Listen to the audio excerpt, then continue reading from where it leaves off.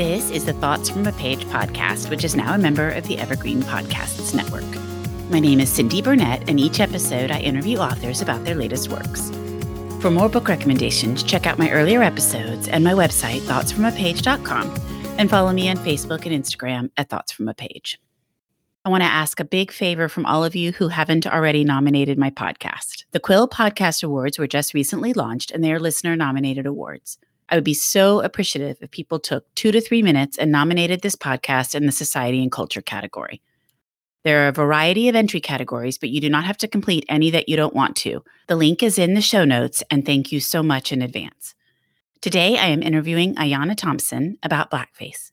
Ayanna is a Regents Professor of English and Director of the Arizona Center for Medieval and Renaissance Studies at Arizona State University. She was the 2018-2019 president of the Shakespeare Association of America and served as a member of the board of directors for the Association of Marshall Scholars. She was one of Phi Beta Kappa's visiting scholars for 2017-2018. I thoroughly enjoyed speaking with her about a topic that is incredibly relevant and timely, so I hope you enjoy our conversation. I'm Allison Holland, host of the Kennedy Dynasty podcast. Equipped with a microphone and a long-term fascination of the Kennedy family, I am joined by an incredible cast of experts, friends, and guests to take you on a fun, relaxed, yet informative journey through history and pop culture. From book references to fashion to philanthropy to our modern expectations of the presidency itself, you'll see that there is so much more to Kennedy than just JFK or conspiracy theories. Join me for the Kennedy Dynasty podcast. Welcome, Ayanna. How are you today? I'm fabulous. How are you? I am fabulous also, and I'm really looking forward to talking about blackface.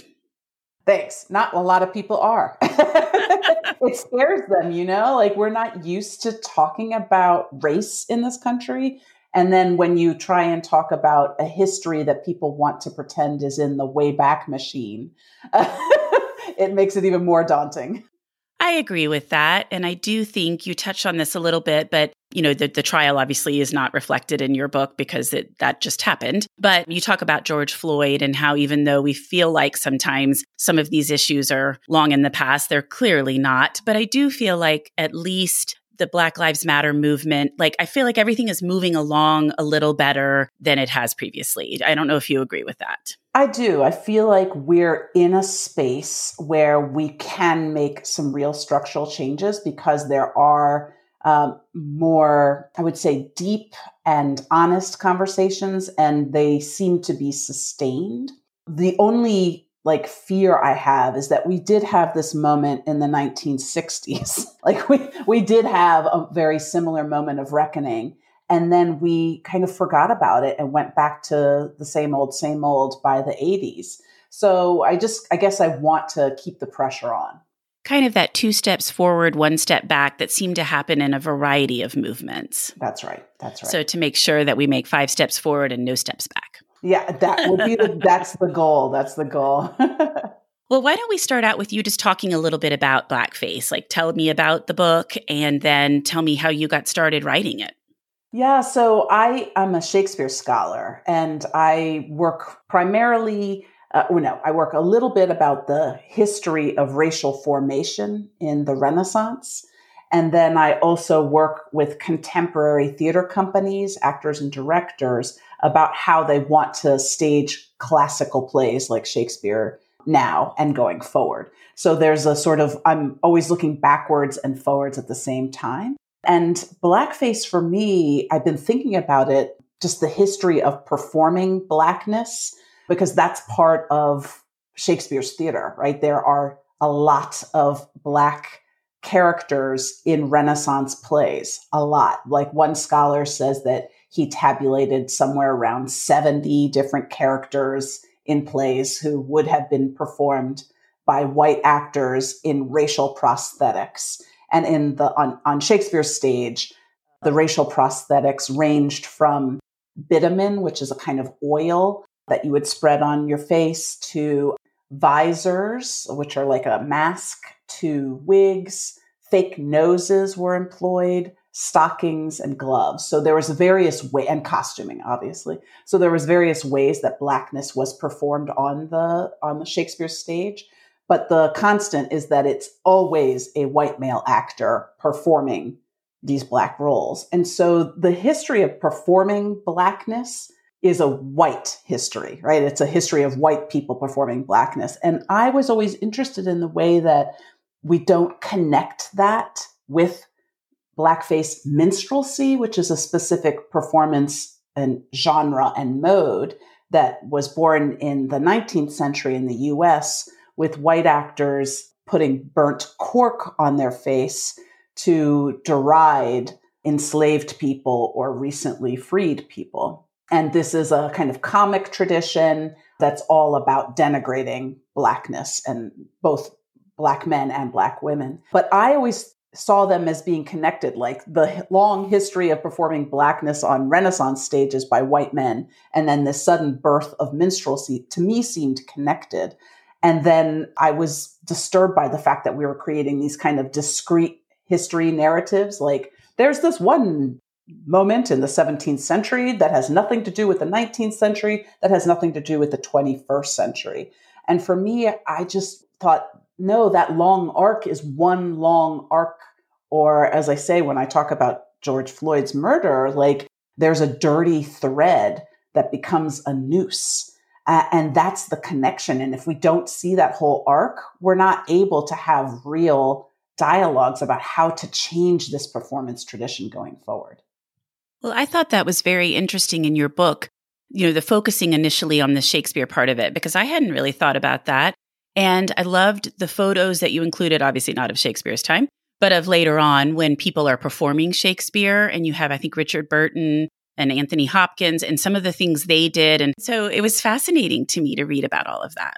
Yeah. And I will say that, Laurence Olivier very famously in 1964 in the National Theatre in London, which was then filmed in 1965 and was nominated for a whole host of Academy Awards. Olivier took immense pride in talking about how he learned to apply makeup and buff himself with a chiffon cloth, how he followed recent West Indian immigrants around London to learn their walk and hear the timbre of their voices, that he was really leaning into this weird imitation performance that was, I think, pretty closely tied to minstrelsy, but he didn't see that. And I will say, when I was an early career scholar and I would be at Shakespeare conferences and I would use the term blackface to refer to performances in Shakespeare's time and to Laurence Olivier, I got yelled at by older white male scholars. Really? Yeah. And there was one instance where he's since passed away, but an older white British scholar pointed a finger in my face and said, you, how dare you use this inflammatory rhetoric? He goes, you're just trying to impose something from a later time period onto the innocence of Shakespeare's day. And I was like, oh, wait a minute. Wow. Yeah. You're like, okay. I was like, yeah, there's a whole lot of emotion in this. And that's when I was like, wait, you want this to be totally separate. But they're not. They're absolutely not. And so that's where, I had to think for many years about, I guess I would say Blackface, the book, and making was many years in my brain percolating, because I had to know all the history, but also know, why is it that white people are so upset by me making this larger historical arc? And there's something about the white innocence and a kind of belief in white innocence that is at the heart of all Blackface performances, whether they were in Shakespeare's day or Governor Ralph Northam or Justin Trudeau, the Prime Minister of Canada, or, Sarah Silverman or Jimmy Kimmel or Jimmy Fallon, or, the list goes on and on and on. The 21st century examples of Blackface are stunning.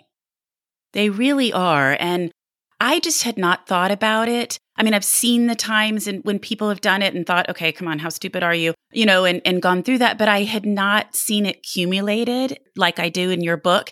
And it is stunning. You think, I can remember, and I have no idea what year it was, but I know it was in pre-2000s, when Ted Danson got up with Whoopi Goldberg. Yes, at the famous Was it the Academy Awards? No, it was that secret club. Right. And so everybody, made a big stink, rightly so. And I sort of thought, okay, good. You think that people know better. And I mean, I know that was pre-2000s. And you still think we get into this century and people are still doing that and regularly.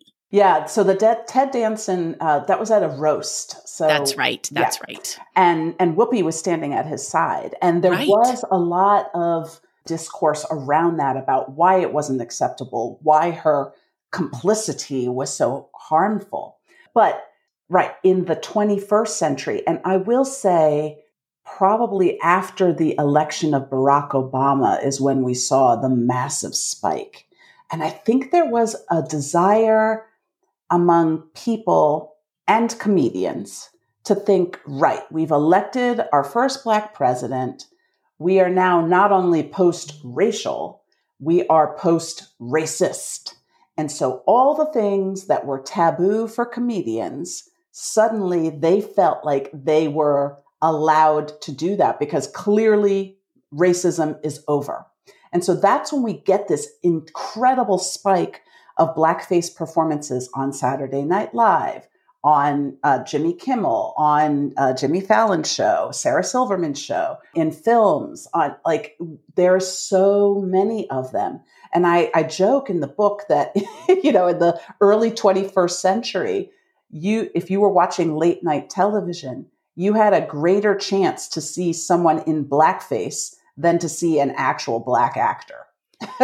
And you did joke about that in your book. And I thought, that is so depressing. And I thought it was interesting because you do think about Obama's election as a turning point. And I mean, obviously, we were definitely not post-racist.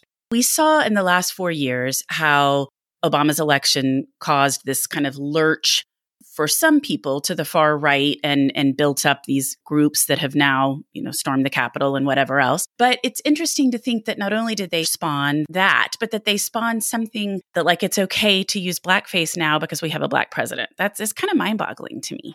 Yeah, no, I think you're right that they're obviously related. And I will say that, and also, of course, there were 3 or 4 episodes of 30 Rock written by Tina Fey, who describes herself as being progressive, that her politics are progressive, that her comedy is feminist leaning. But there are at least 3 or 4 episodes of 30 Rock that employed blackface as well.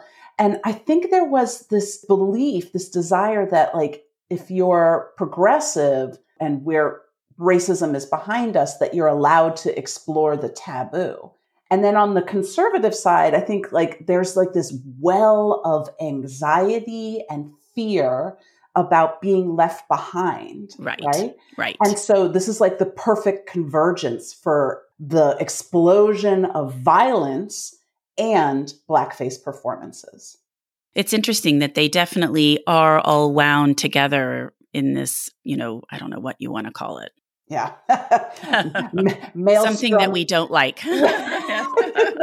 Well, and I do think it's a power issue too. I mean, I think that man at that conference, it is hidden as something else, but I think those people in power are wanting to hold on to their power, and anything that threatens that is going to threaten them and provoke a response. Yes, absolutely. It is definitely about power and entitlement. Right. And I think blackface performances, when white people are caught out, and so, for example, the governor of Virginia, Ralph Northam, who performed as Michael Jackson in blackface and said that he was I loved Michael Jackson. I wanted to celebrate him as an artist. I studied how to do the moonwalk. I perfected the moonwalk. I was in this competition. I won the competition. And so my use of blackface was really about celebrating him. And I had no idea that this was part of a derogatory history because my heart is pure. And so that reliance on white innocence, what I try and express in the book is that there is no equivalent for Black and brown people.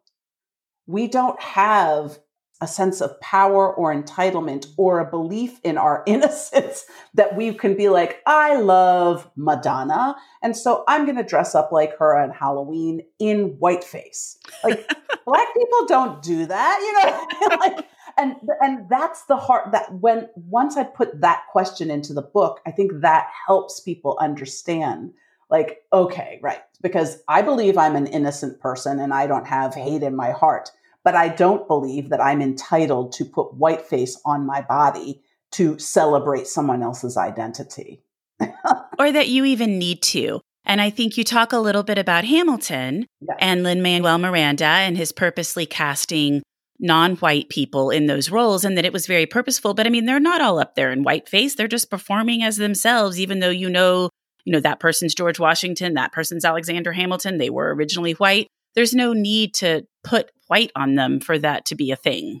Yes, absolutely. And the funny thing about Hamilton, and everyone always asks me a Hamilton question when I talk about race and performance, because I think many people wrongly assume that Hamilton was cast in a colorblind way, that Lin-Manuel Miranda had written this, kind of rap play, and that he's like, okay, now it's open. Everyone who wants to audition for this. And then it just happened to be that Black and brown people were the best people for the leads. No, that's not how it happened. In the script, he writes what races should play the parts. It's incredibly intentional. And as you say, intentional in the way that it does not apply whiteface. And that's fascinating to me because my daughter was a huge Hamilton fan from the very beginning. So we read a lot about it and she told me all sorts of stuff. And I never once thought that it wasn't intentional. I mean, and when you listen to the music and you follow him on any social media, you will know it was very intentional. I think it's, again, the desire, the real desire for us as a society to be over racism and over discussing race. True. And so there's this real hunger for it to be in the past and something that is not impacting us now. But that's just not the case. And until we can really delve into all of it, all the long history, all the structural issues, all the ways that these structures create inequalities that are sustaining for generations, until we do that, it's just people are exhausted, but they haven't actually done the hard work yet. That's not encouraging. But I know you're right.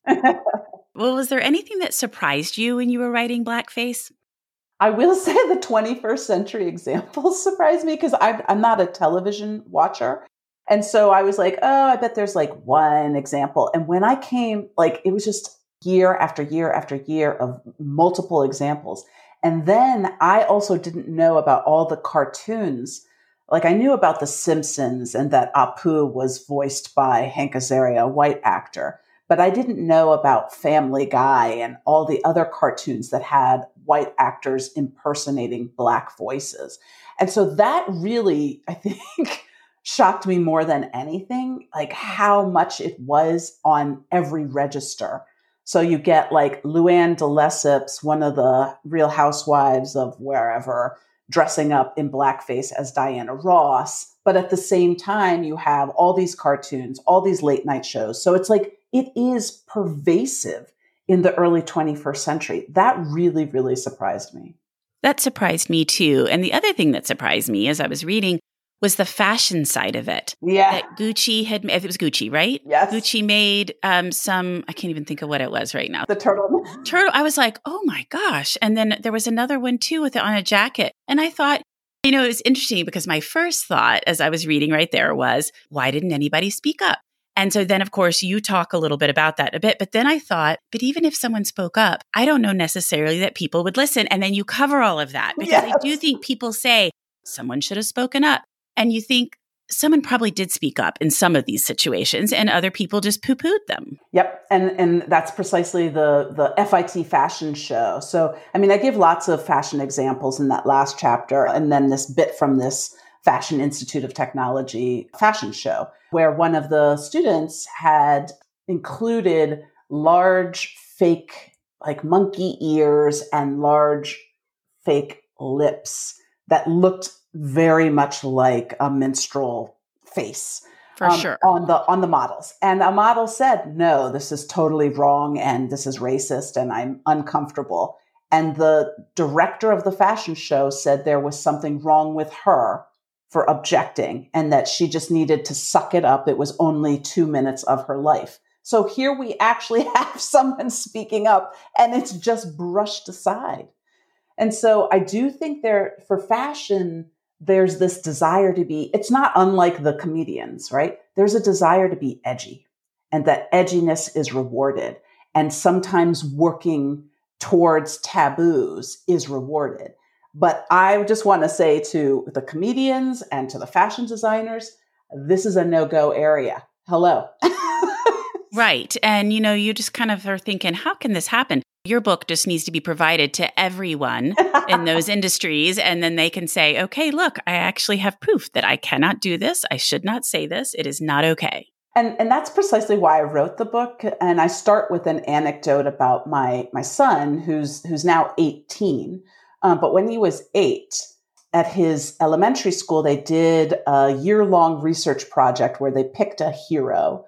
And they had to create a huge poster board with all the facts about their hero. And then they had to dress up as their hero and kind of answer questions as if they're that person.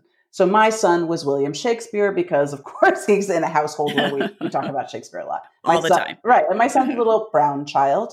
He never considered putting on whiteface. That was just not a discussion. But in his class, 3 white children whose heroes were Martin Luther King Jr., Serena Williams, and Arthur Ashe, 3 white children were in full blackface to be their heroes. That was just kind of, again, crazy to me. I don't think I've ever seen that in any one of my kids' things. I hope not. I mean, I will certainly, pay more attention now and my kids are older, but we did the same kind of thing, and I don't remember anybody doing that, but I think it would have stuck out. Yeah, but I have to say, when I raised the issue to the white principal, he had no idea what I was talking about. And so I feel like, as you said before, I want now, if this happens at someone's school, you just hand them this little book. It's an easy, fast read. It's accessible. It's not written in jargon. And you say, and this is why it's a problem, and this is why you need to have a conversation with everyone in the school right now. And that is the beauty of your book, because I think you're right. It's very well explained. It shows exactly what the issues are and why, but it's not really long and it's not preachy. And I think you can just hand it over and say, okay, this will explain it all to you. Change your plan. Yeah, exactly. New direction. Yes, exactly. This is not the right way. Hard right. Another thing that I have found, and I'm so curious to see if you agree with this, as I have been interviewing authors for the podcast and trying to, represent a wide range of people, I find it really hard to find books by Black authors that aren't either romances or really heavy. And I'm not a really heavy reader, period, regardless of, who's writing it. But it doesn't seem to me there are a lot of just stories about Black families and Black people just being. Do you agree with that? Or am I just not looking at the right place? Cindy, you are tapping into something that I am quite passionate about, and I'm trying to get some funding agencies to help fund a program. But Black intellectuals are not trained to be public intellectuals, right? So I was trained to be a super scholar and to talk to other super scholars. I was not trained to write a book that is accessible to the wider world. That is the domain of white expertise. And so we have a few, I think Ibram Kendi has done a great job as Stamped.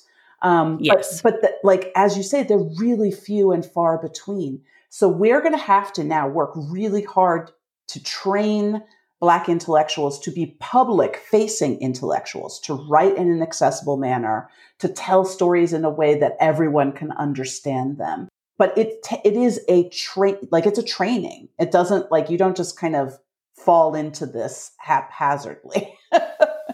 Right. No, I agree. And I guess the one I could think of that was pretty recent was Black Buck by Matteo Ascaripour. Yes. And I do feel like, that is definitely more just kind of a traditional contemporary fiction story. I mean, he touches on, obviously, racism. It's part of the story, but it's also just a story. Mhm. And I just really loved that. I'm not really a huge romance reader. And so, those don't usually appeal to me as much. And so I would just love some stories that were just regular old stories. And, you talk about 12 Years a Slave and how grim it was. And I just think like, I can't do that grim. Like the world is grim enough. I just thought, why are there not just more stories? Yep. Yeah. No, we are not trained, rewarded. We're not given the keys to that world, right? Like you have to get a literary agent who then is going to shop you. It's like, this is the ultimate form of gatekeeping. And so everything about my career is trying to like give the keys to as many people as possible to open those gates or to blow open the gate completely. And so so that's where I'm putting a lot of my energies now, is trying to get more Black and brown people to do whether it's their artistic work or their scholarly work, to have it face towards the public instead of just towards the academy. Well, I think that's great, because to me, fiction really teaches understanding, empathy, puts you in the shoes of somebody else. And so when you can have a story where somebody else is, just living their life, but you're experiencing what they're experiencing, I just think that goes a really long way toward everybody getting along better. Well, of course. And we know that like fiction helps create empathy for people who are not like you.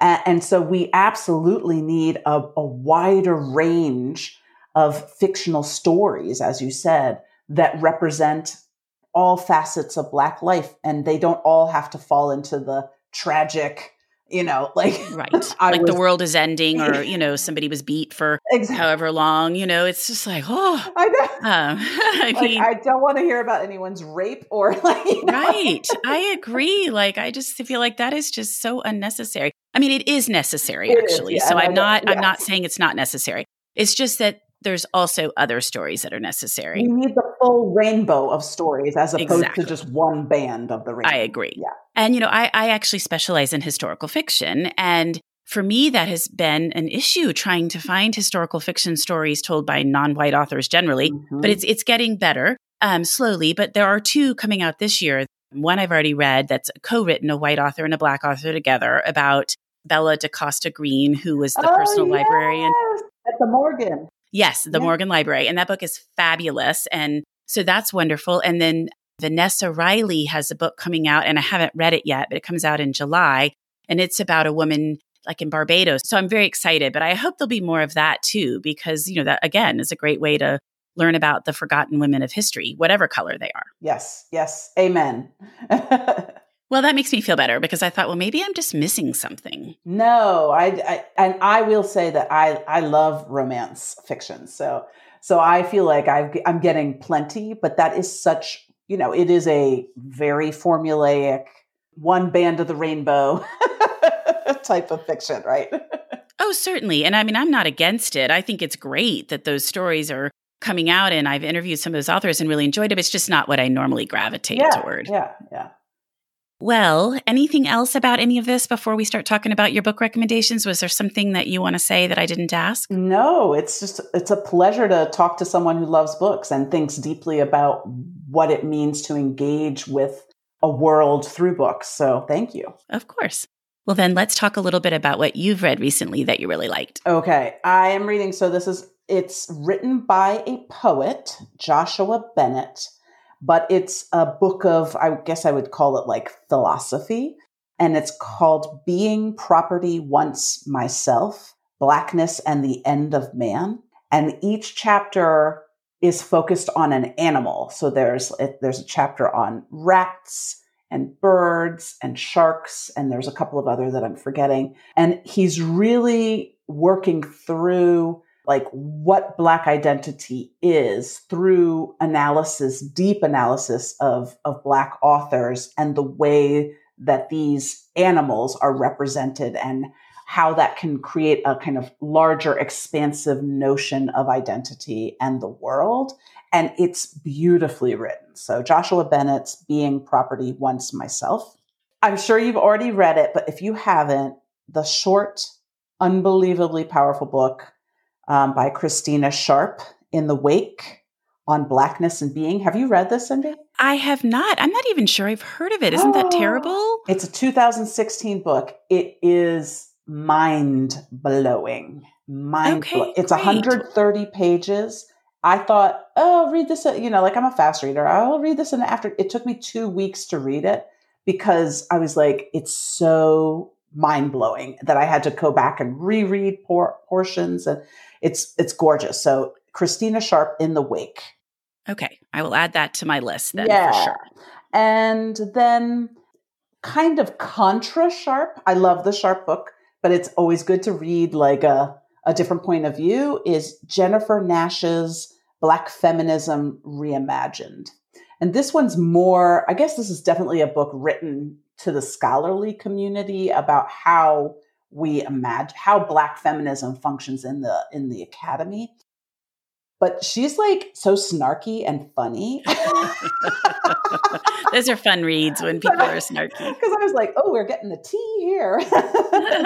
So Jennifer Nash's Black Feminism Reimagined. So those are my 3 books. They're all kind of philosophy heavy, but they're all Black authors and amazing. Okay, good. Well, I'm going to have to check them all out. And I'm going to start with the middle one because that really sounds like it would be fascinating to read. It's so good. It's not an easy read, though, emotionally. I'll just tell you that. Well, I figured that might be why you spread it out over time, because I do that sometimes when it's like that. I figure, okay, I can just take a little bit at a time. Yeah. Ayana, thank you so much for joining me today on the Thoughts from a Page podcast. This has been such an absolutely fabulous conversation. You're so welcome. It's great talking to you, and I hope we talk again. Thank you so much for listening to my podcast. If you like this episode, and I hope you did, please follow me on Instagram at Thoughts from a Page, enter the podcast in the Quill Podcasts Awards, and rate it or subscribe to it wherever you listen to your podcasts. I would really appreciate it. Blackface can be purchased at the Conversations from a Page bookshop storefront, and the link is in the show notes. I hope you'll tune in next time.